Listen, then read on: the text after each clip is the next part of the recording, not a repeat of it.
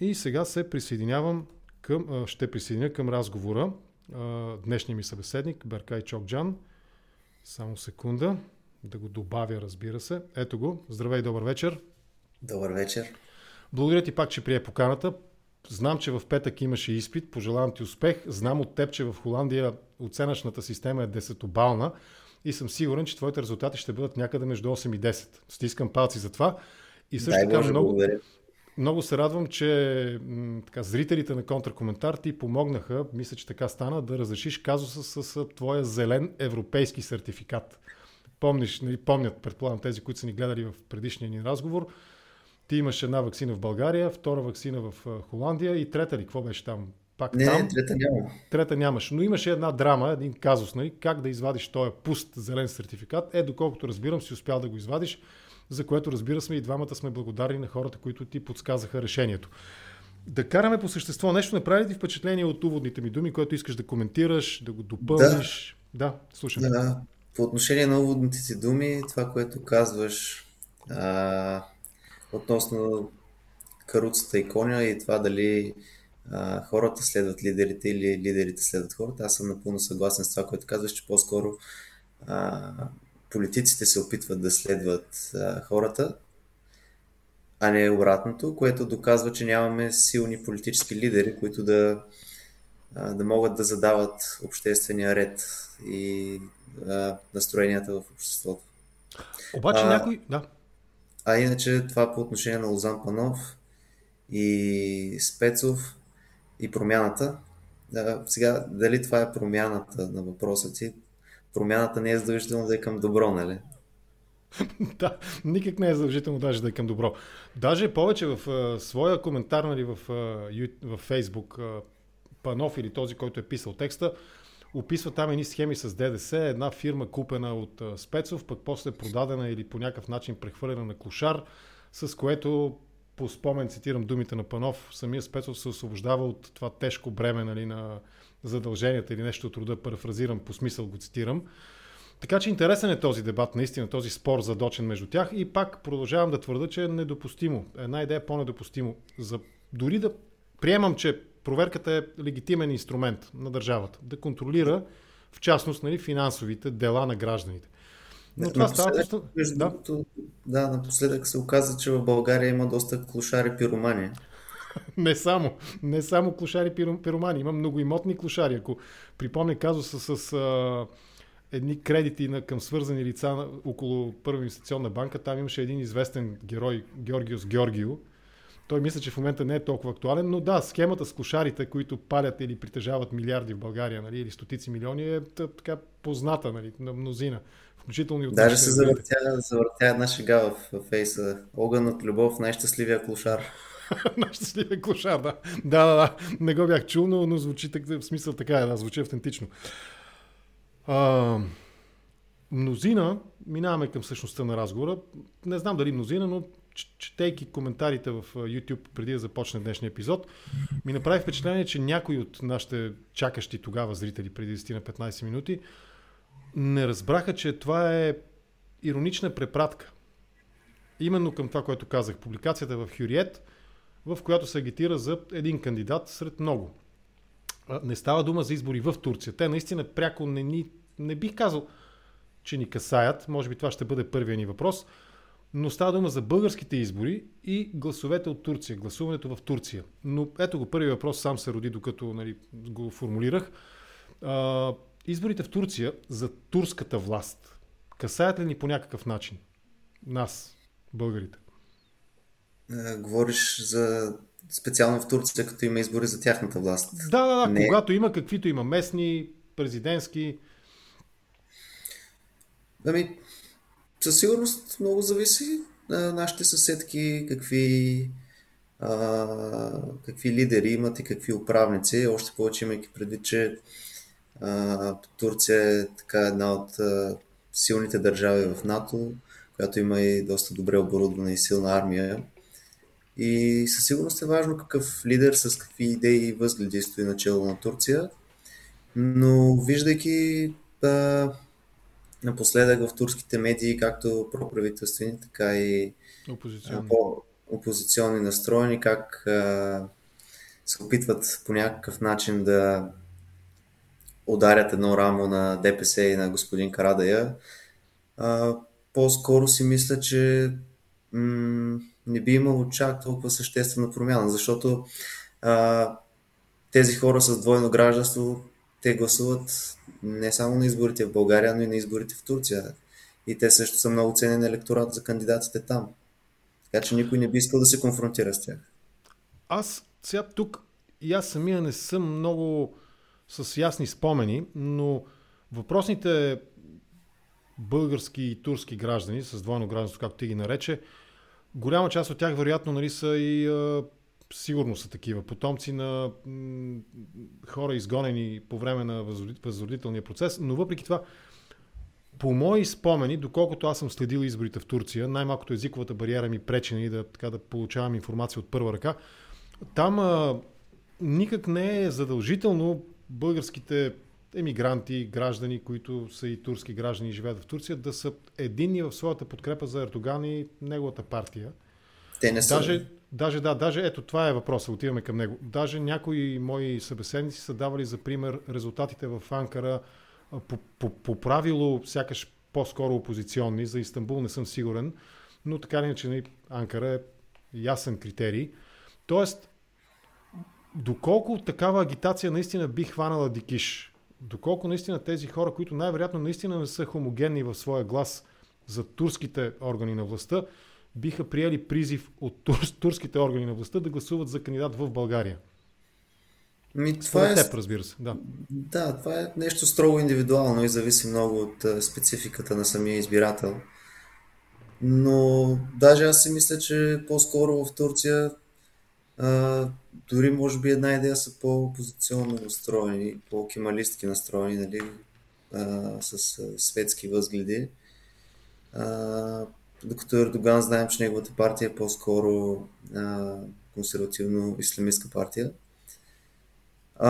Доколко такива призиви могат да дадат резултат, в случая трябва да си дадем сметка, че става въпрос все пак за друга държава, не става въпрос за местни избори и става въпрос не толкова за тези противоречия вътрешни между управляващи и опозиция, колкото по-скоро самите те да се чувстват добре представени и защитени в представителството на една такава етническа партия като ДПС.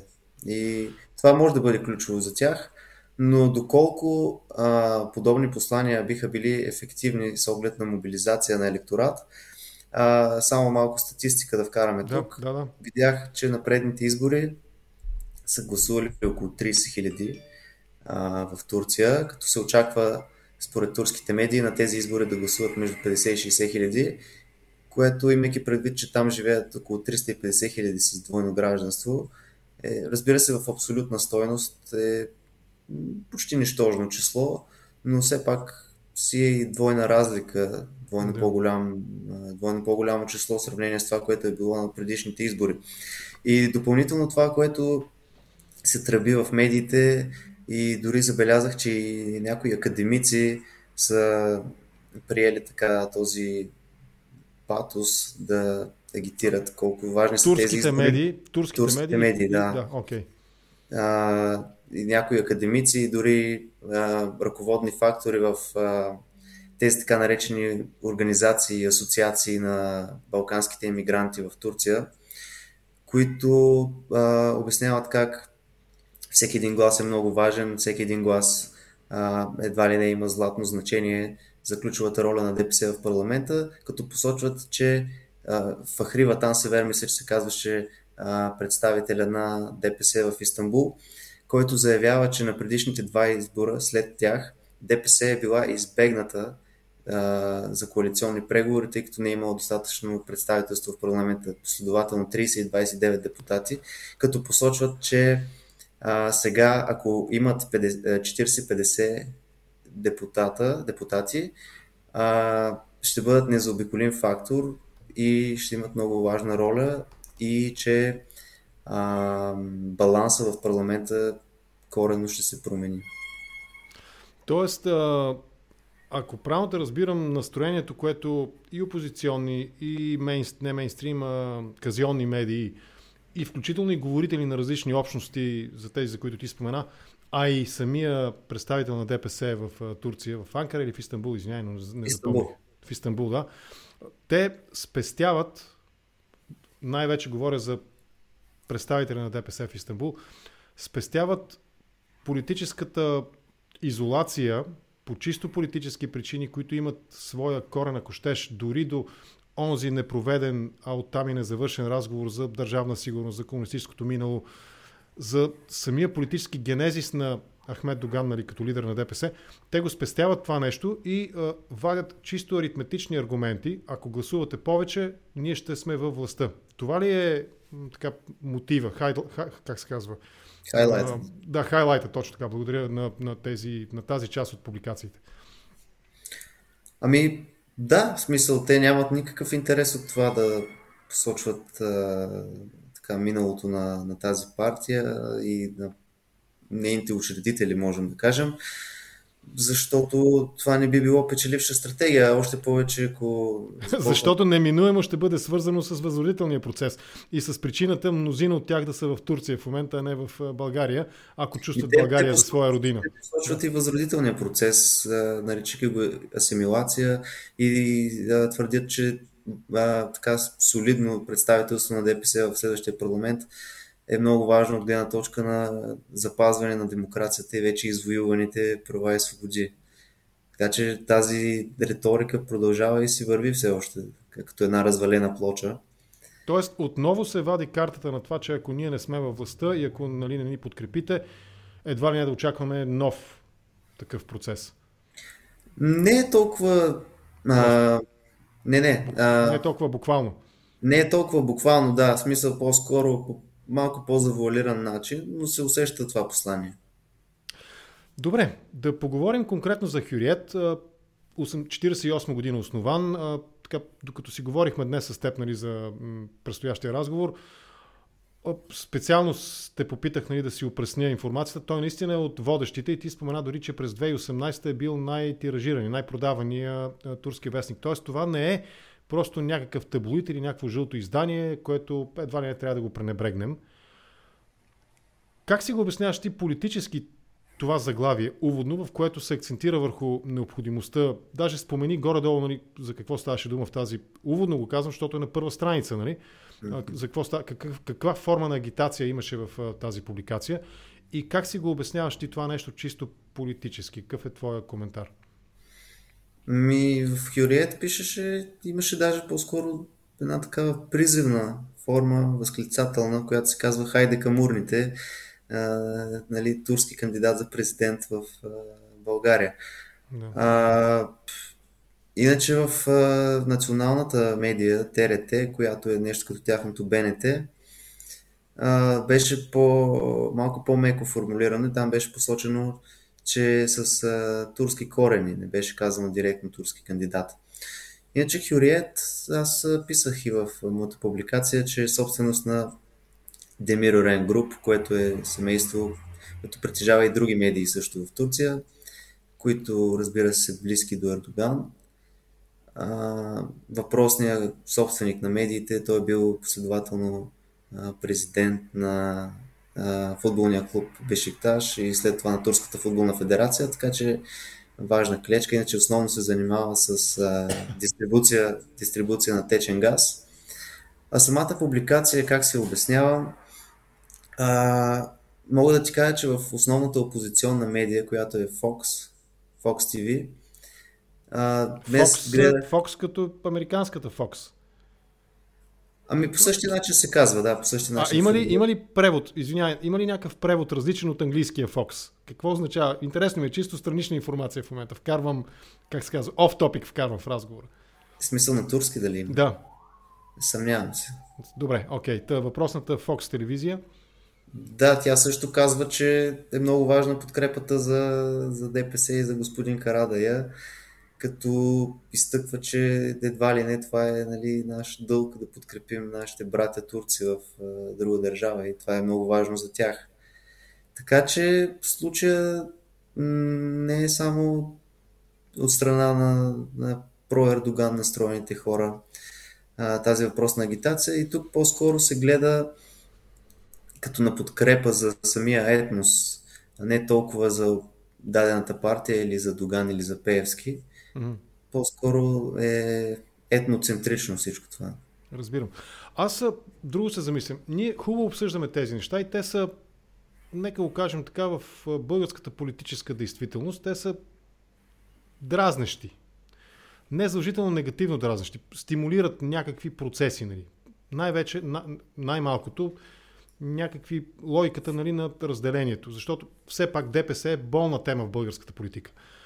Искаме си да излезем обаче от тази част, от тази форма на разговора ни, в която това, което казваме, да звучи едва ли не в полза на формации като ВМРО, като Атака и производни, съвсем условно и съвсем некоректно наречени националистически или патриотични. Те са далеч от патриотизма и дори бих казал в този дясно-консервативен поглед на нещата са далечи от национализма.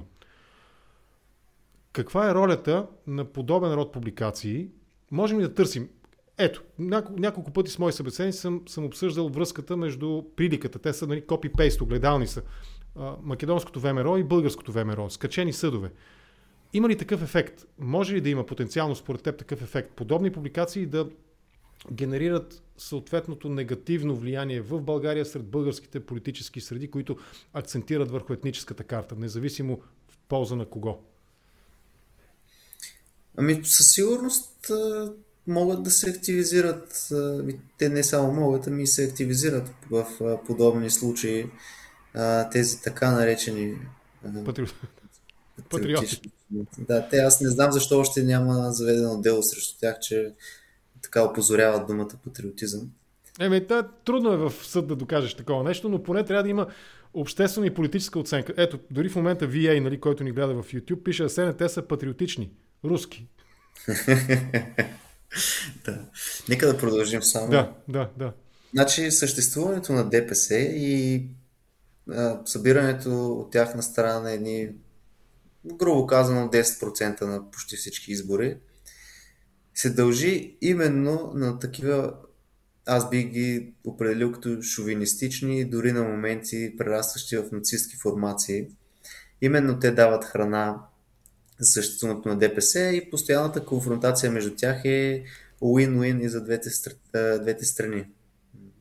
Това абсолютно за мен е безспорно. Да, Атака ДПС го гледахме този филм нееднократно. Нали? Повторение, или ремейк и нищо качествено не произлезе, освен може би наистина втвърдяване на електоралните ядра на двете формации. Да, и евентуално привличане на периферия, която е склонна да подкрепи едната или съответно другата страна. Нали? Освен консолидиране на електорат, общо взето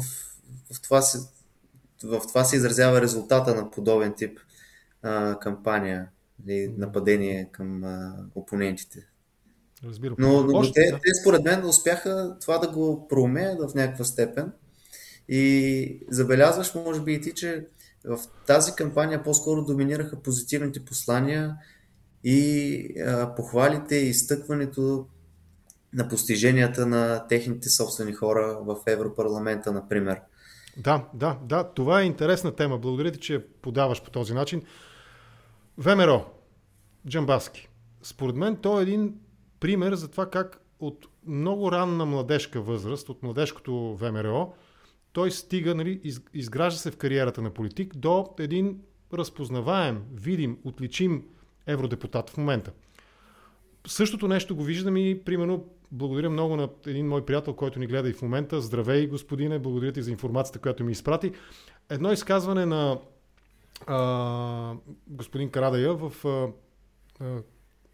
Бургас, в което той акцентира, аз го изгледах цялото, може би 20 на минутно, изгледах го цялото, той 75% от времето акцентира върху точно това, което казваш ти, нашите успехи. Той говори за ДПС. Нашите успехи и на неговото вице, нали, като евродепутат, която също, подобно на Джамбазки, е един успешен български евродепутат в страни от политическите оценки на двете формации. И двамата са разпознаваеми, и двамата в своята политическа ниша са успешни.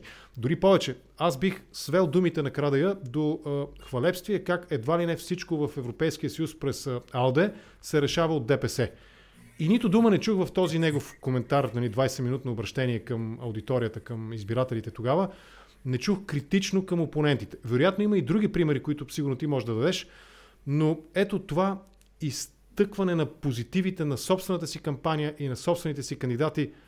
Другите партии, примерно, справиха ли се с това нещо според теб и как би коментирал конкретното изявление на Карадайъ? Ако искаш го вкарай в отговора, вкарай и примери с обратното. Добре.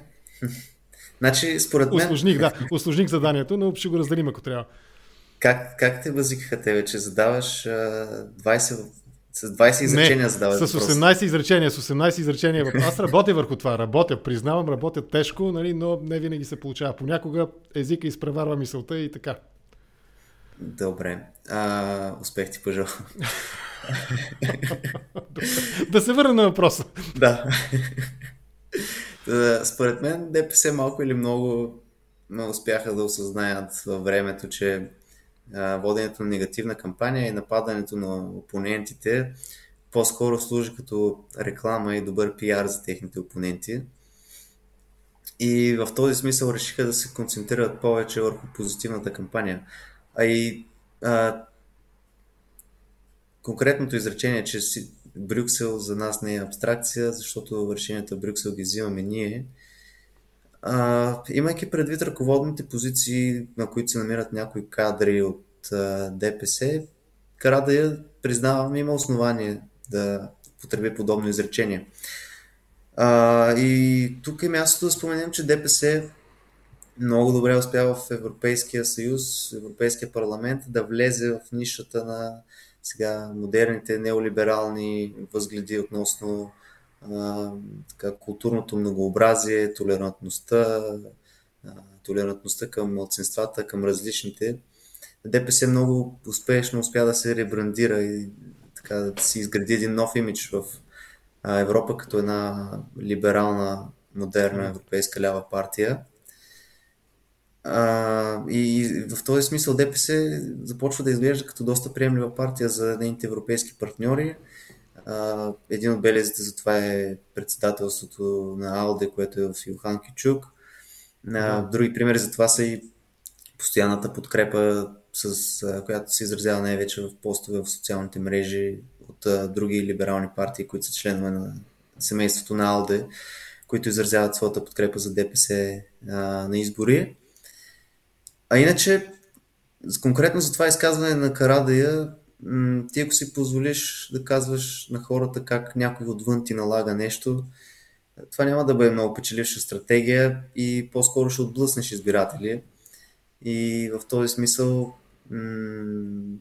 това е изречение... Обръща риториката. Ние им налагаме, не те на нас, а ние на тях. Точно така. Това е много по-ефективното изборно послание и по този начин показва и, че ДПС може да бъде силна партия, която да налага дневния ред, а не да го налагат някои други. Но това е, съгласи се, че това е...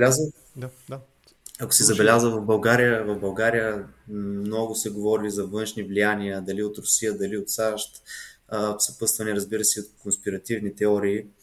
И именно, може би, стъпвайки на това раздразнение от външни дразнители, Карадайъ така се опита да демонстрира една автономност на ДПС, която сега дали е номинална, дали е реална, няма как да дадем така фактически отговор на това.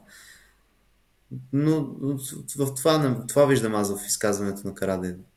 Но съгласи се, това исках да те попитам, че или не се съгласи, разбира се, че подобна риторика, пак казвам, тя не бих я отличил като уникална сама по себе си, защото примерно тук ти ми го припомни този епизод, за който ти благодаря. В Разград, друго изявление на Карадайъ, той е много по-агресивен спрямо действащия президент, кандидат за втори мандат, Радев и неговите и на Рашков действия. Има логика, има резони в тези негови думи и точно това исках да питам. Подобна риторика, от една страна позитивна, ние диктуваме, ние сме супер, от друга страна нас ни мачкат, всъщност това е този принцип на, примерно, мнозина опоненти на Буш и реакцията на американското правителство при атентатите на 11 септември през 2000-та или 2001, не съм сигурен точно коя година, 2001 мисля, че беше, редуване на страх и успокояване. Нали. очаква ни огромна терористична заплаха, всичко е под контрол, ние водим война успешна срещу тероризма, но и това беше тяхната схема. Нашата тук през думите на Карадайъ е такава. Ние контролираме всичко от една страна, от друга страна обаче тук нас ни репресират, мачкат ни, едва ли не, да ме прощава Господ, подготвят нов възродителен процес и така нататък. Тази риторика, тя е успешна и тя пак сякаш, правя препратка към уводните си думи, сякаш е израз на това политиците да следват своите избиратели. Или пък обратното, справят ли се ДПС да мобилизират след себе си техните избиратели, според теб? Значи Отново...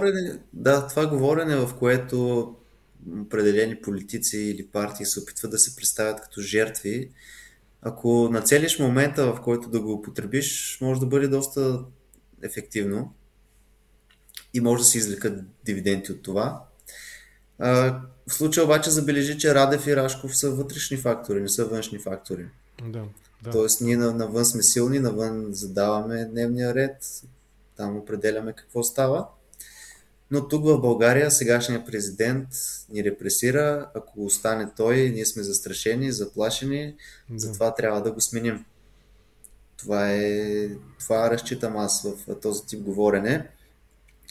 И ДПС аз си мисля, че те следват избирателите, а не избирателите да следват тях. По-скоро, ако избирателите следват тях, това е в резултат на някакво омагьосване, дължащо се на популистични послания. Да. Не на някаква искрена и добре формулирана лидерска позиция, която да бъде следвана. Не някакъв лидерски пример.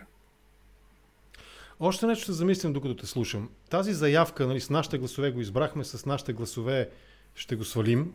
Нали, за Радев на ДПС заявката. Може би не е точният цитат, но това беше посланието. То пак е демонстрация на сила, да? Да, но аз имам при друго. Всъщност, питал съм мои събеседници, може би теб не съм те питал, не си спомням дали сме говорили, но така не, че сега ще го задам въпроса.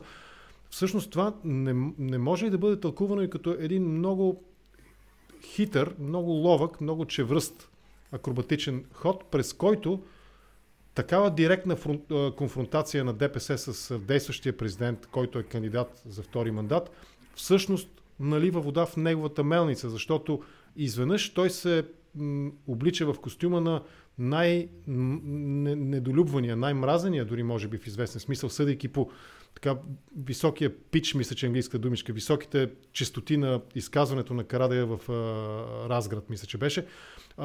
Той се превръща в най-мразения политик, а оттам и в един истински борец срещу, както Костов ги определи преди време ДПС, проклятието на България. Не е ли помощ това, всъщност? Ако го изчистим от емоциите отново, не е ли помощ? Ами да, аз ти казах в един епизод от нашия разговор днес, че подобен тип водене на негативна кампания и нападения срещу опонентите по-скоро действат в полза на тези опоненти. Така че ако се употребява подобен тип говорене, то би следвало да се употребява по-скоро именно такива митинги и срещи с специфичен електорат, не да се задават като послания от президентството, които ще бъдат чути от цяла България. Да, добре. А тази подкрепа на АЛДЕ за ДПС на Доган, на мен по нещо ми напомня за подкрепата на НП за ГЕРБ на Борисов. И в двата случая имаме някаква много тежка форма на самозаблуда и на едва ли не и деменция в известен смисъл и от страна на европолитиците, съответно от АЛДЕ и от НП. Такъв паралел склонен ли си да приемеш, какъвто аз правя в момента, именно на базата на безпринципно поведение на двете политически семейства? Аз си спомням в един епизод на Контракоментар Пешо Стачката беше казал, че как беше сега? Борисов казал в Европарламента Борисов казал, махнал слушалките там, не искал да чува превода, казал, че щял да гласува както гласува Меркел. Да, имаше такъв момент, наистина. Пешо, ако си тук, здравей, приятелю, цитираме те. Поздрави. Да, не изключвам и на господата и госпожите от ДПС да процедират по същия начин. И всичкото това говорене от типа, че те са силните в Европа и те налагат дневния ред, е по-скоро прах в очите, а всъщност да са един много удобен и може би безгласен дори на моменти партньор, който по всяко едно време да гласува както му се каже. Да, разбирам. Добре, дай да минем малко към по-общата част на разговора. Ето, днес е ден за размисъл. Примерно, ти като мислиш, аз даже в най-добрия смисъл на думата така съм иронизирал това, че ти тази година 3 пъти за първи път гласуваш. Освен всичко ще бъдеш и председател на изборна комисия в кой град в Холандия? В Тилбург. Тилбург, да. Ще поговорим за това в края на разговора. Но, примерно, ето, днес ден за размисъл. Аз исках да кажа няколко уводни думи, но ще ги кажа накрая за смисъла на деня за размисъл, както аз го виждам и доколко той изобщо е рационален конструкт, рационален политически похват, но в края, след нашия разговор, ако искаш, нали, в самия край и ти ще го чуеш, за да коментираш и ти, ако искаш. С удоволствие. Как размишляваш ти за своя политически избор? Какво отчиташ?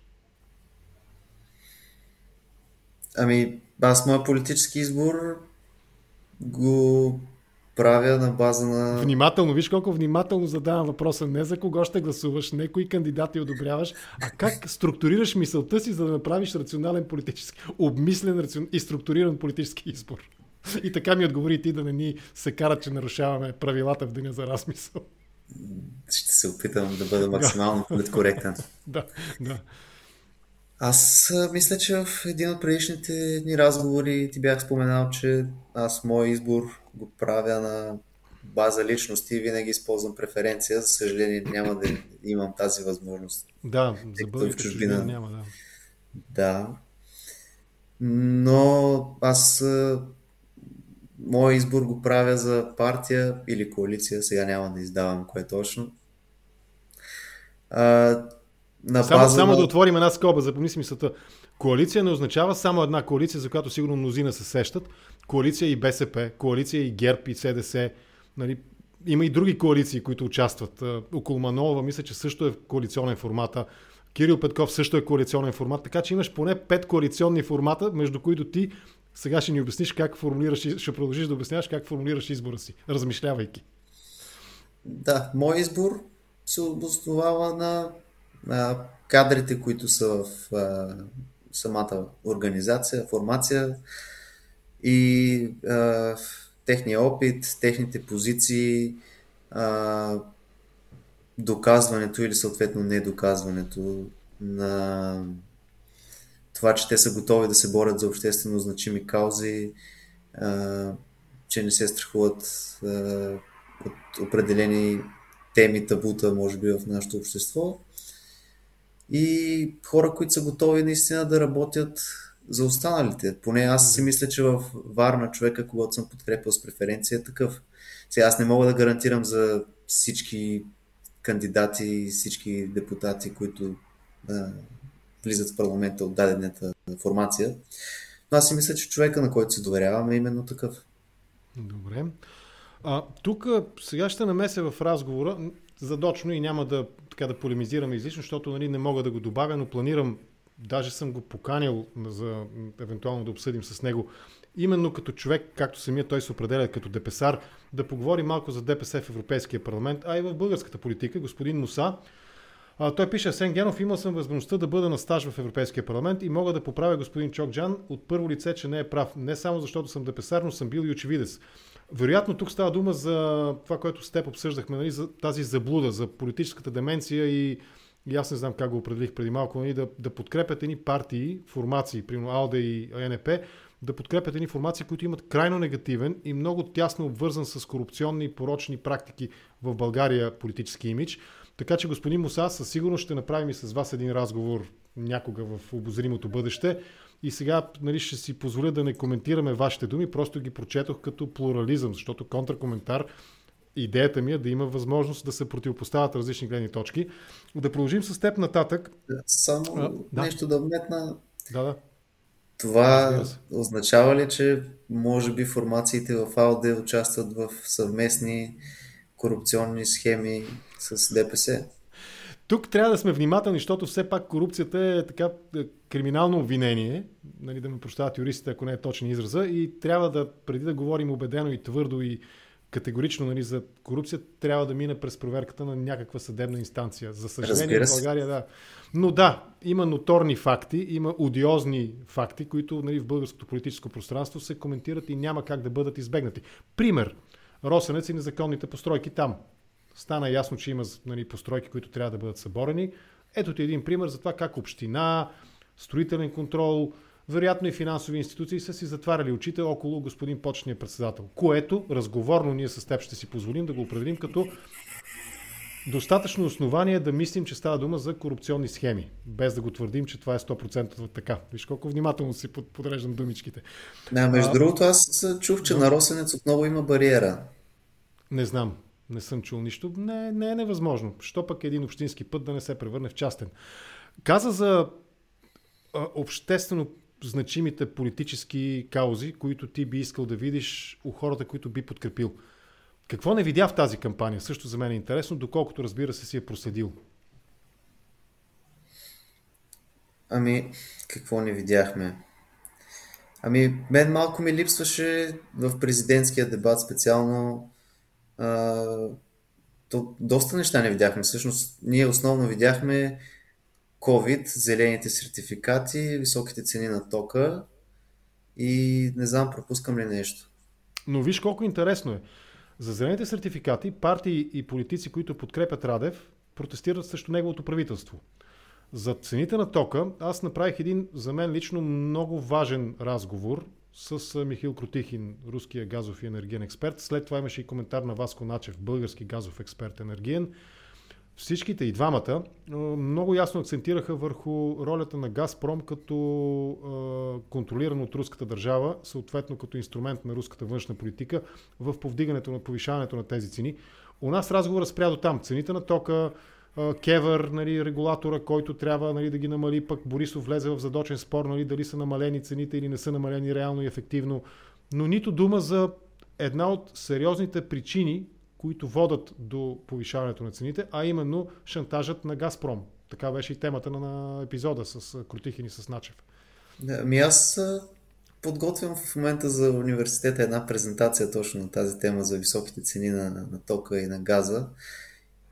Специално мога да ще ги изгледам. В смисъл, знам, че си го гледал, но аз съм свалил и текста на Кротихин. Можеш да го ползваш ни като някакви... Като източник. Да, категорично. Той знае какво говори. Да, слушам те. Между другото, доставчика ми на ток и газ в Нидерландия фалира. И минахме на нова фирма. Заради високите цени просто не са могли да се справят. И това, което аз установих, е, че през пролета, може би някъде около април месец, цените на тока са били в Нидерландия специално 16 евро за киловатт час, докато през октомври са били 88 евро за киловатт час, което е много, много сериозно увеличение. Това е колко там? 4-5 пъти нещо от рода. И в тези фактори, разбира се, ролята на Газпром и манипулациите на пазара, които се правят, са значими. Другото, което е важният фактор, е зелената сделка и специално тук може да посочим неблагоприятните атмосферни условия за генериране на такава зелена енергия, която да бъдат използвани слънчевите лъчи и вятъра на неблагоприятните атмосферни условия, които не позволяват да има достатъчно такава енергия, която да се произведе. И като временно решение може да се помисли отново за отваряне на въглищните централи. Нали? Другото, което е високите цени на въглеродните квоти. Нали, знаем, че производителите, колкото повече въглероден диоксид произвеждат, съответно плащат и толкова по-високи такси. Така че е съвкупност от фактори, не е само ролята на Газпром, но Русия мисля, че доставя около половината от газта за Европа. Аржентина също, доколкото четох, е така важен доставчик. Аз като потребител, единственото, на което мога да се надявам, е да бъде разрешена кризата. Вече това дали ще стане, не знам. Но е много лицемерно според мен от страна на Европейския съюз да ни налагат така зелена сделка и разни такива ограничения, при положение, че излезе статия преди няколко дни, как госпожа Урсула фон дер Лайен за някакви незначителни разстояния използва частен самолет. Виж сега, Примерът трябва да идва от политиците. Само тогава можеш да убедиш хората в правотата на посланията си. Само по този начин хората могат да те последват и реално и те да прилагат това, което ти смяташ за правилно. Ако ти наистина го смяташ за правилно, трябва и ти да го правиш, не да го налагаш само на други хора. Предстои един от гостите през седмицата, която започва след неделя и след изборите, ще бъде точно такъв млад политолог, експерт, с който ще говорим съответно съобразно профила му, разбира се, ще говорим за тази част, нали, зеления казус в политиката, да го наречем съвсем условно и съвсем общо по този начин. Интересно ми е друго. Понеже ти спомена, нали, за Нидерландия и аз казах, че ти ще бъдеш там председател на изборна комисия. Чисто организационно, логистично, как протече подготовката на изборите? Имаше ли някакви проблеми при теб в... кой беше града? Пак го забравих? Тилбург. Тилбург. Ами... Тилбург или Тилбург? Аз, виж... Моля? Как точно е Тилбург? Тилбург. Аз защо казвам Тилбург? Виж, само бири са ми. А не пия при това. Между другото и приятелите ми така се шегуват с мен. Така ми прозвуча, да. Окей, в Тилбург имаше ли някакви... Как протече организацията? Мога да ти кажа, че холандските алоизмамници се свързват по-лесно с мен, отколкото посолството. В Холандия има алоизмамници, телефонни измамници. Има и то много. Добре. Тоест, ти като председател на секционна комисия, комуникацията с посолство е критично, слабо. Ами, лошо. Аз, тъй като съм и нов кадър, те не са разполагали до последно с мои контакти, доколкото аз разбрах. И всъщност това е бил проблема, но в последствие ги изчистихме тези неща и иначе хората от посолството, аз имам само добри впечатления от тях на този етап и съм им благодарен наистина. Освен това, моите колеги в СИК много лесно се работи с тях и всичко протича с лекота, така че към момента нямам оплакване и съм им благодарен за това. А във вашата секция, извинявам се, не знам наистина, с машина или с хартиени бюлетини ще гласувате? С хартиени бюлетини имаме... Тоест тя под прага там от колко беше? 300 или 500? Да. Ами имаме 83 подадени електронни заявления за гласуване. Тоест 100 души, да, реално. Да, нещо такова. Добре, почти винаги задавам такъв въпрос. Нидерландците изобщо стигли до тях, че в България ще има избори. По някакъв начин как присъства в България българската политика в нидерландската преса? По никакъв начин. По никакъв. Нищо. Македония не ги интересува, Балканите, Косово, Босна и Херцеговина. Не. Сега аз нямам много време да следя нидерландската преса, но... Със сигурност, ако има някакво заглавие на първа страница, нали, под главата на вестника, ще го видиш, нали, със сигурност. Аз това, което забелязвам от колегите от университета е, че те по-скоро не се интересуват много от политика. Защото бизнес ориентиран си. Въпреки, че пак към общо минаваме. Бизнесът и политиката имат много сериозни пресечни точки. През регулации, през примера, нали, с как в България, примерно, такъв квазиполитически натиск се оказва през така наречените съдебни институции, нали, съдебна система. Интересно ми е като човек, който учи бизнес администрация, как виждаш връзката между бизнеса и политиката? Изобщо има ли такава? Със сигурност има такава и не случайно виждаме и доста бизнесмени в световен мащаб, към които има подозрения, че под една или друга форма подкрепят определени политически субекти, има така лобизъм в полза на един или друг закон, който съответно ще помогне на даден производител, примерно, да си пласира стоката. Но от гледна точка на бизнеса и политиката, все пак трябва да си дадем сметка и че има някои мултинационални световни корпорации, които дори са по-големи от някои държави.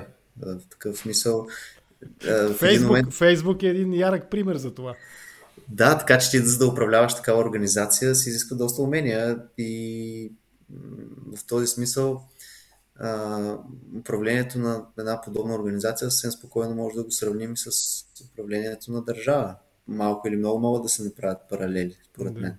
Да, по отношение на връзката между корпорациите, бизнеса, големия бизнес, а Фейсбук безспорно е голям бизнес. Нали? В смисъл, Мета. Да, Мета, верно, че е Мета вече. Извън всяко съмнение, че това е един огромен бизнес, огромна корпорация, сигурно е точният термин. Покрай скандалите, които и да се сетим, свързани с социалните мрежи, в частност с тази мрежа, нали, връзката с политиката, тази порочната връзка с политиката е очевидна и така много ярка. Добре, айде така да направим. 55 минути разговаряме с теб. Сега ще кажа в отговор на по-скоро това, което пропуснах в началото. Запази търпение, ще го формулирам в рамките на минута, може би не повече, и да го коментираме това за изборния ден. По-скоро деня за размисъл преди изборния ден. Да, наистина, доминиращо примерно в Европа, в западните демокрации, доминиращо е ограничението. То варира. Някъде е от обяд, някъде е от 0 часа на предходния ден, нали? Но в голяма част от развитите от западните демокрации такива ограничения има. Доколкото аз знам, такова ограничение в Великобритания извън агитацията в обществените медии, нали, по-скоро няма. Щатите също интересен пример, където още през 90-те години има едно решение на Върховния съд, според което не може да бъде ограничена политическата агитация и много често там политическа агитация има дори в самия ден на гласуването, на изборите. Има джентълменско споразумение между политическите сили, основните, нали, че не се агитира, но това касае най-вече зоната, която е непосредствено до въпросната изборна секция, до място за гласуване. Сега, тук има аргумент за и аргумент против. Аргумент за е, че поради часовата разлика, практически в щатите е невъзможен такъв регулиращ механизъм, нали, да се забрани предизборната агитация. Склонен съм да се съглася с това, доколкото се касае, да речем, за президентските избори. Но за местните избори, нали, как се казва, не местните, а по щати, примерно да речем такива мидтайм, нали, по средата за Конгреса, грубо казано за Сената, там струва ми се би могло да се наложат такива ограничения, свързани с неагитация в конкретния щат, на ниво, нали, щатско законодателство. Сигурно е възможно, тук специалисти по американско право сигурно ще ме поправят или пък обратното биха подкрепили това нещо, но логиката и на решението на Върховния съд от 96-та, ако не ме лъже паметта, е точно това, че не може да се ограничи по този начин свободата на словото. И аз лично смятам, че твърдения, свързани с това, че едва ли на някакви драстични промени, драстични не нарушения, така, опоручаване на честния принцип на изборите и мотивиран и обмислен избор, който всеки избирател ще направи, нямат кой знае каква пряка връзка с така наречената тишина. Нали. Там не е ден за размисъл, мисля, че Silence Day, мисля, че се води, не съм сигурен точно, но свързани с мълчание. Нали. Радиомълчание, както би казал президента Радев. Налагане на радиомълчание, нали, в деня на размисъл. Тоест, аз съм склонен да приема логиката, че по-скоро това е една излишна регулация, тъй като работата, която трябва да се свърши, далеч не се свежда до последните 24 часа преди деня, в който Пешо ще отида да гласува, или Петринка, а касае един много по-дълъг период, даже надхвърлящ многократно и периода на предизборната кампания в България един месец. У нас това се случи, не се случва регулярно, по-скоро. Кандидатите за президент и на ГЕРБ, и на Демократична България видяхме кога бяха издигнати в последния момент. Тоест да разчиташ, че нещо ще се промени в деня за размисъл, когато пак Пешо или Петринка ще напишат статуса аз подкрепям тази или онази партия, е ирационално мислене според мен. Какво мислиш ти по този въпрос?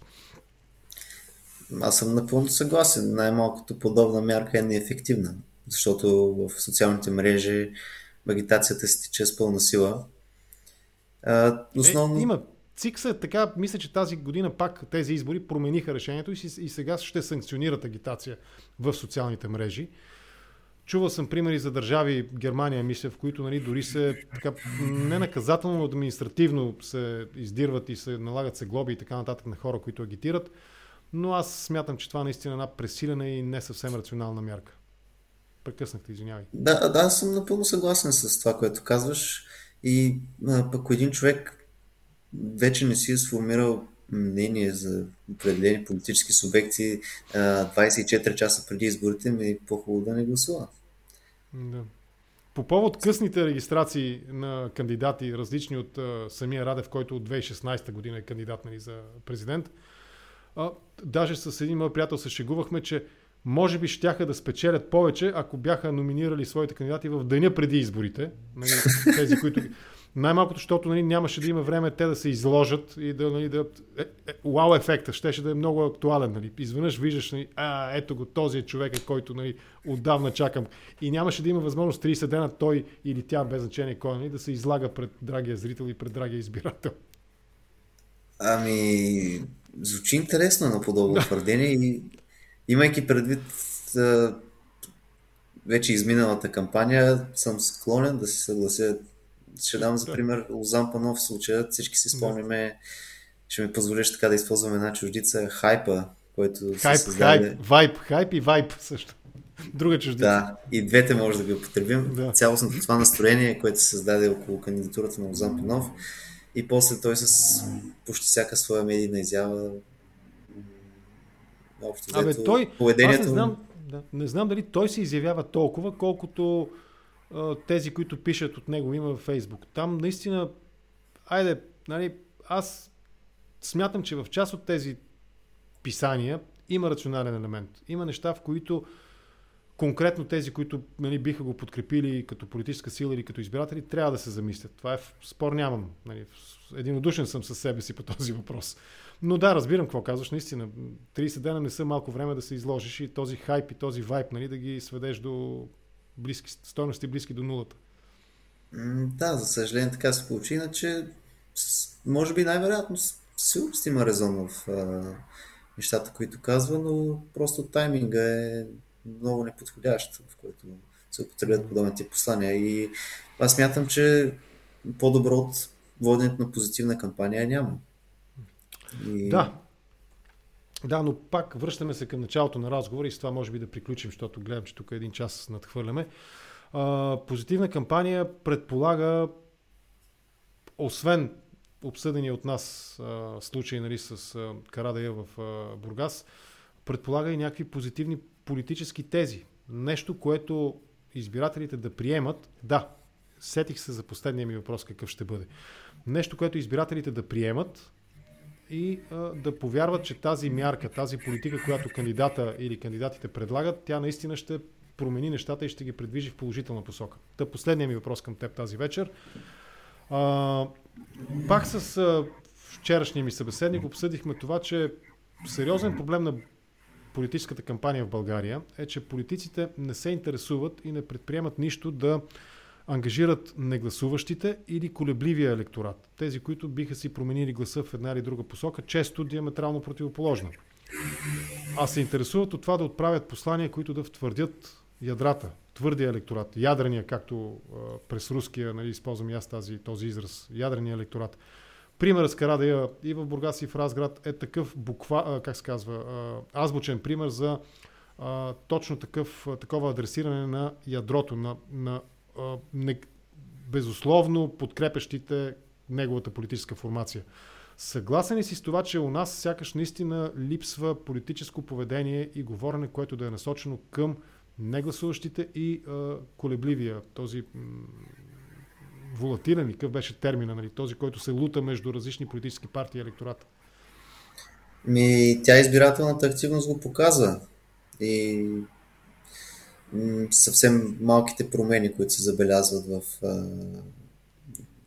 гласовете, които получават определени партии и така все по-ниската избирателна активност, даже показва не само, че не успяват политиците да въвлекат повече хора в обществено-политическия процес, ами те дори отблъскат и може би част от периферията, която под една или друга форма е била ангажирана, тя става аполитична към апатична към случващото се около нея.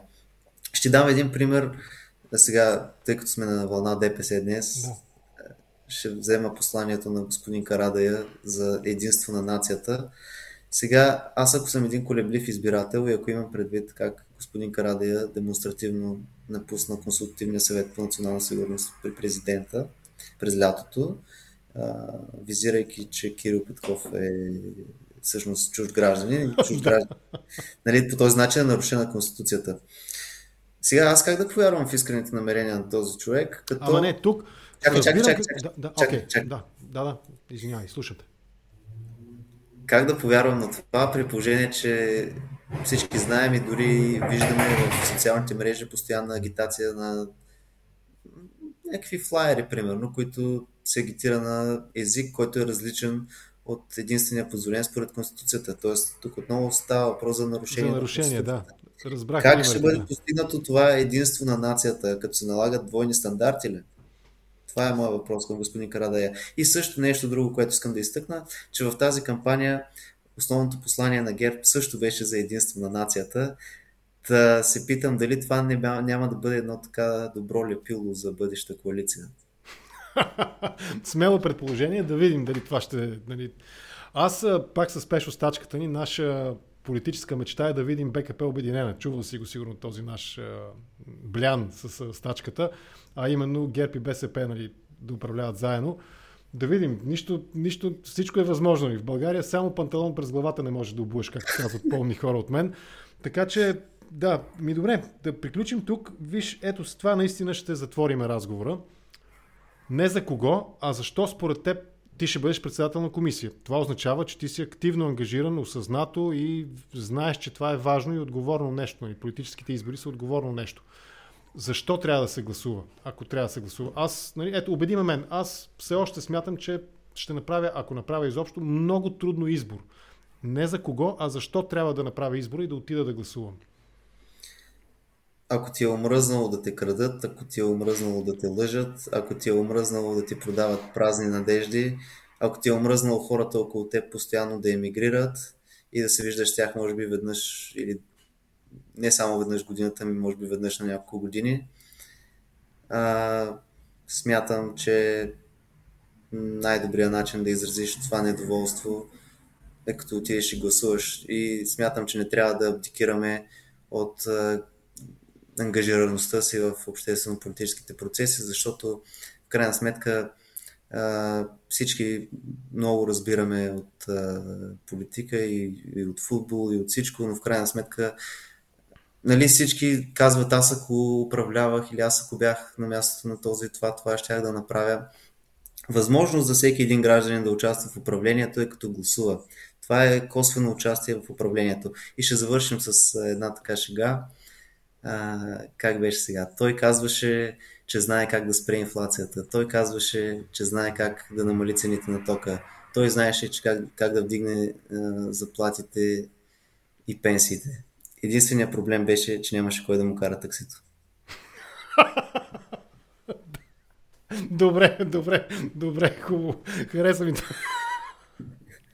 Виж, да уважим и зрителите. Кити, ще коментирам твоя въпрос след края на разговора с Кити. Изпрати спонсориран въпрос. Длъжен съм да му отговоря доколкото мога. VA пита, Асен е въпрос към Беркай. Как се отнасят неговите колеги, ако изобщо знаят, разбира се, от университета към това, че ще бъдеш част от изборна комисия? Председател на изборна комисия. Говорил ли си с твоите колеги нидерландци или там от която и държава да са? Да, ами нидерландците ми пожелаха успех и ми казаха да не оставям никой да мами. А турците ми казаха, като спре тока, сменяй бюлетините. Стига, бе. Сериозно ли? Макар и на шега, нали? На шега. Не, това е защото в Турция много често по избори на дадени места има такива, да. Да, ясно. Добре, да приключим тук. Беше ми много интересно за пореден път да те слушам. Благодаря ти много. Успех утре на тази тежка и със сигурност уморителна задача, която сам си приел и да изпълняваш тази функция. Между другото е похвално, наистина. Казвам го без никакво лицемерие и нали, някакъв опит за менторство или нещо от рода.